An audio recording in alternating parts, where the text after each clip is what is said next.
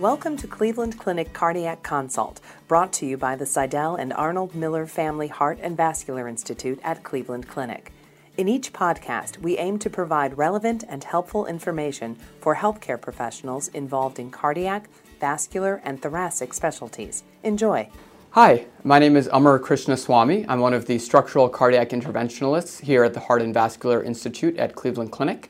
I have a large team that I work with, and together I think we're able to provide excellent results for patients with mitral valve disease.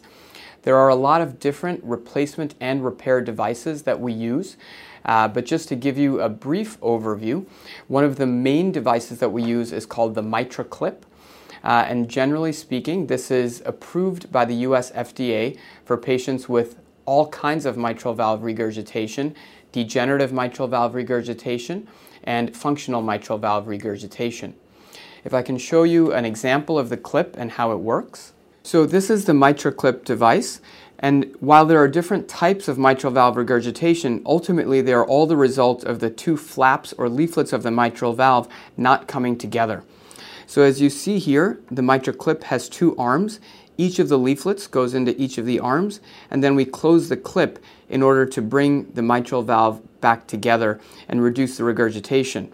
In many ways, this is like a clothespin that we put on the end of the valve and bring the leaflets together to reduce the regurgitation. So the MitraClip procedure is one that we do conduct under general anesthesia. For the most part, patients are brought into the operating room, of course, awake. They have the general anesthesia. They're fully awake by the time they leave the operating room and can leave the hospital the next day walking and feeling well.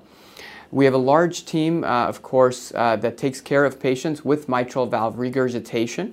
And so we do conduct a very thorough analysis to understand for a given patient, is a MitraClip the best option? Are there other catheter-based repair or replacement strategies that would be better suited to make the patient feel better?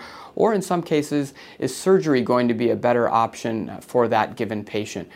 And so all of us that do these procedures also see patients and really look forward to having that conversation and making that analysis to say what is the best option for a given patient to get them healthy and feeling better.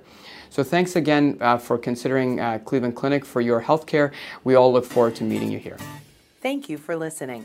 We hope you enjoyed the podcast. We welcome your comments and feedback. Please contact us at heart@ccf.org.